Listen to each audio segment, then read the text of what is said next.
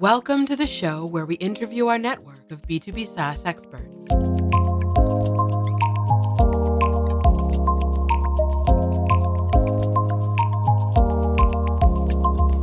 This is the Notion Capital Podcast, hosted by Paul Papadimitriou. Well, I'm back with Jeff for more about the employee experience. Are your clients all at that level of awareness, what could be done and should be done? Or is your work also to have to educate some of these clients, or they come maybe to you and say, oh, our culture is broken, we need to fix it? Excellent question. Sadly, the answer to your question is no. Oftentimes people are not aware of just how broken their culture is or their system is because it frankly was never engineered in the first place.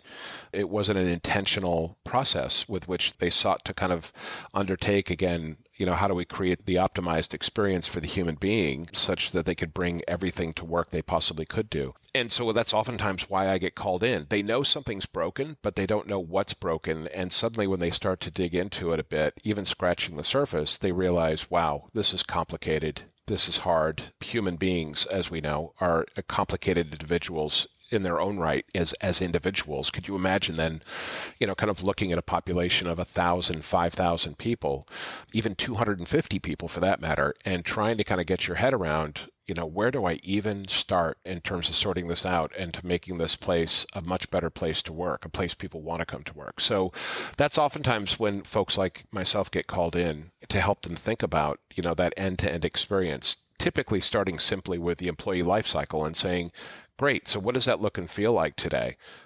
Let's just do a couple of quick mapping exercises and let's build a couple of personas around that based on, possibly real life experience that you've had. And let's kind of map using something as simple as emojis, on a post-it page or post-it note. And let's just map what, how, say, Sarah feels about kind of engaging with a promotion opportunity in her organization. And they very quickly realize, God, you know what? We have done such a marginal job engineering all of these life cycle processes around people's experience. We haven't even thought about it really from their perspective. We've only ever thought about it from our perspective. What makes HR's life easier? We're underfunded. We don't have enough people to go do all this stuff manually. We frankly can't get a lot of budget to get a lot of new fancy digital tools in here. And we don't therefore know how to make the argument to our C-suite to get the money to turn this around, which is why I think, kind of the employee mapping exercise, or employee experience mapping exercise is so crucial to basically building up proof points and contextualization for people to kind of say, this is why potentially people are leaving us, or this is why people aren't joining us.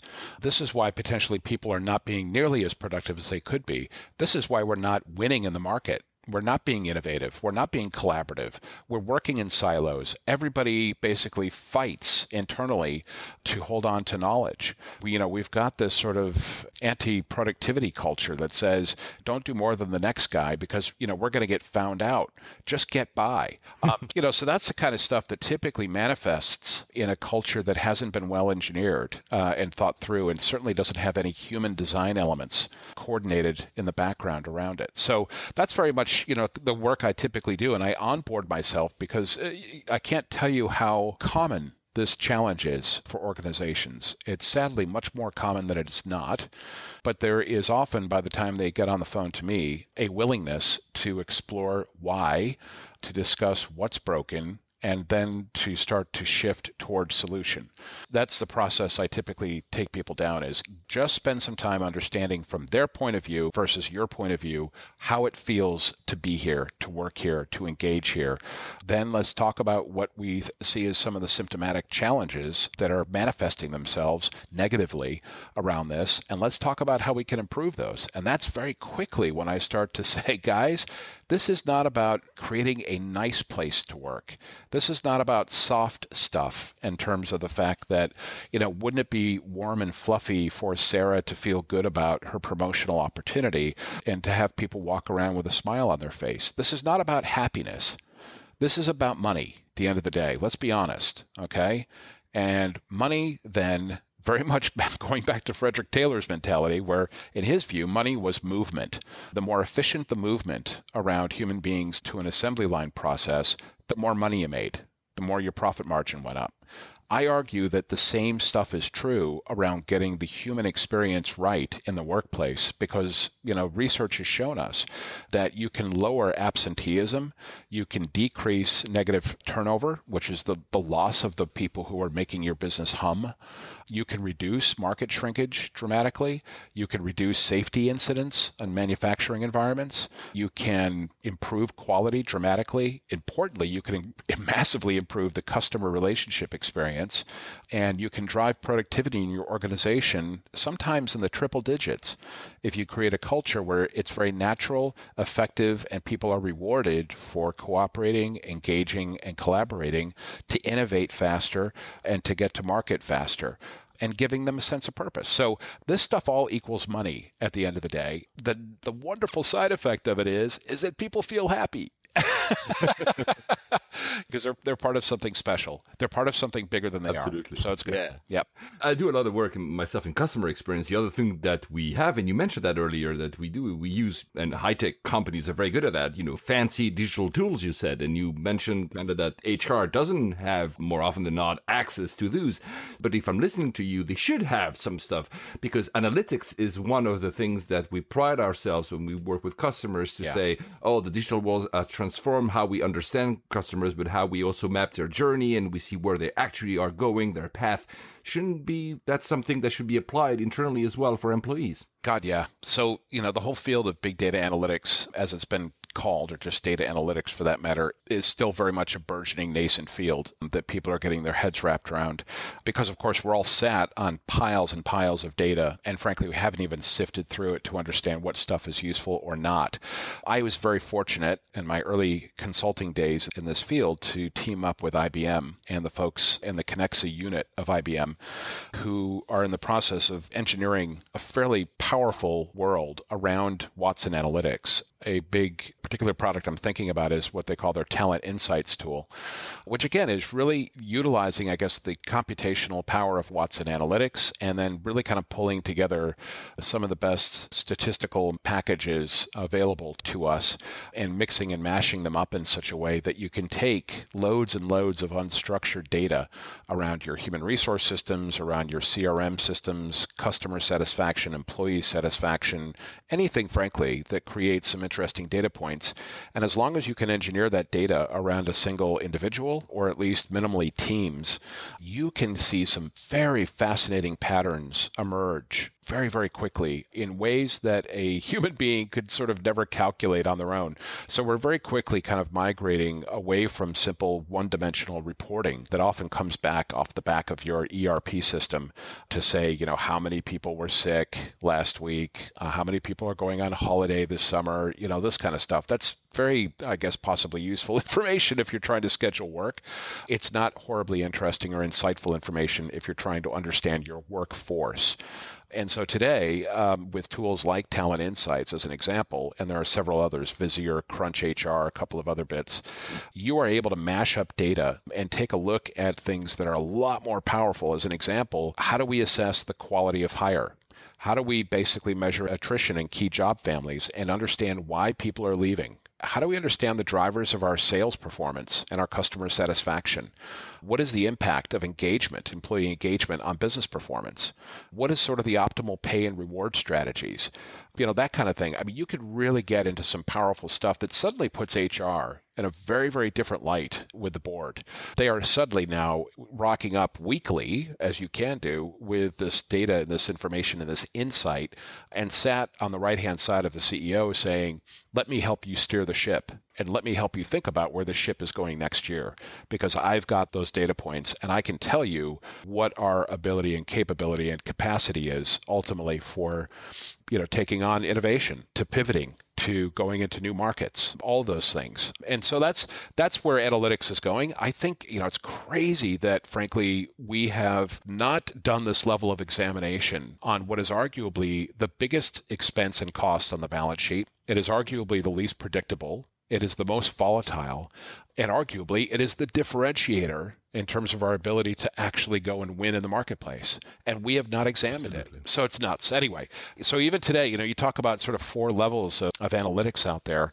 Operational reporting, arguably, over 60% of the organizations are doing it. Advanced reporting, going into a layer deeper, more like 30%.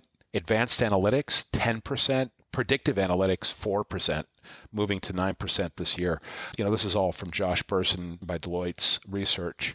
It's shocking that we don't embrace this at speed, but without good, solid analytics and a data-driven argument around your workforce and what it needs, what it's doing, how it could be doing it better, you're missing a trick. It was always my contention that HR must be way more in center of the company. But since we are both running out of time, and since also our listeners are a lot into high tech and maybe at the very early stage, seed stage or Series A, I just want to ask you one last question. It would be, maybe they haven't thought about all this and they're listening now to you. And besides calling you, of course, and reaching out and maybe having a chat and sit down with you, what are the steps that could a founder nowadays think about to jumpstart that process of mapping the employee experience journey? Are there any tips you would give to someone now? This is the foundation that you should look at. It's really quite simple. This is how I started doing it, right? I simply went onto Google and I typed in, consumer experience mapping or journey mapping, got, I don't know what, over 1 million returns. I then clicked on images and I got it immediately. I was like, right. Now I see what these people are on about. This is genius. I'm going to steal all of it unabashedly. And I'm going to basically borrow from their graphics. So Lego in particular, which is a great company, very innovative around its people, had a great graphic there. And what they had done is they had mapped an employee experience around a middle-aged guy who was quite tall and what it was like for him to engage with business travel as a function of being in the organization, being a sales guy at Lego. And they basically put this guy's demographic information in a circle in the center, and then they kind of put the experience above that.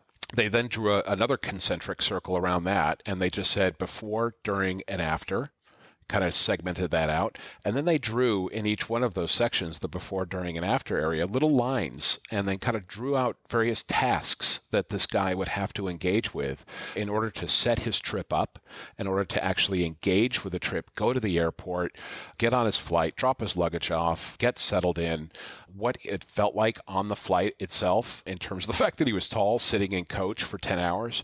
You just described me there. Yeah, no, quite. It's me as well, sadly.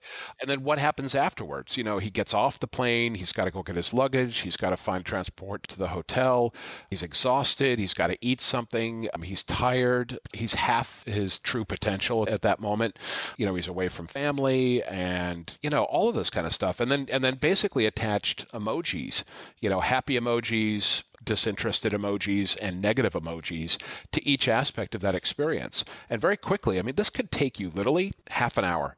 You could do that over and over again with a multitude of different experiences. I typically kind of start with the employee life cycle as human resources typically sees it and kind of map out all the component parts of the attraction, recruitment, onboarding, training, kind of processes, and then all of the HR processes around that as a starting point, just to kind of understand, how well do we do this if we're honest with ourselves? And I pull employees in basically to validate it as I'm doing it. And it's really critical to understand that stuff and just how potentially rotten it is for employees to kind of engage. And then you immediately kind of move to solution. You circle those areas that you think you can have the biggest impact on. And then you also start to think about, maybe we could employ very reasonably priced digital tools to help enable and to automate this and to make this experience much more interesting and useful for people, which then frees up HR to kind of focus on things that are perhaps a bit more strategic. So listen, you don't need a top of the line expert in the employee experience mapping journey process to go sort that out. You may, though, potentially want to engage people who see the much bigger picture, which is how do we now get to solution? And what does that look like? How does it feel? And how do we do that within a budget? How do I build my own internal business case here to get some funding for this? Because it's important. I'm telling you right now, it is equal to millions of dollars or pounds in savings and millions in revenue. So if you get this stuff right, as places like Airbnb, Facebook, Google, Netflix, companies like that get it right, you attract the absolute best. Therefore, typically means you're going to be a pretty damn good company. Well, that's a great way to wrap up this. Thank you so much, Jeff. My pleasure. Thank you very much.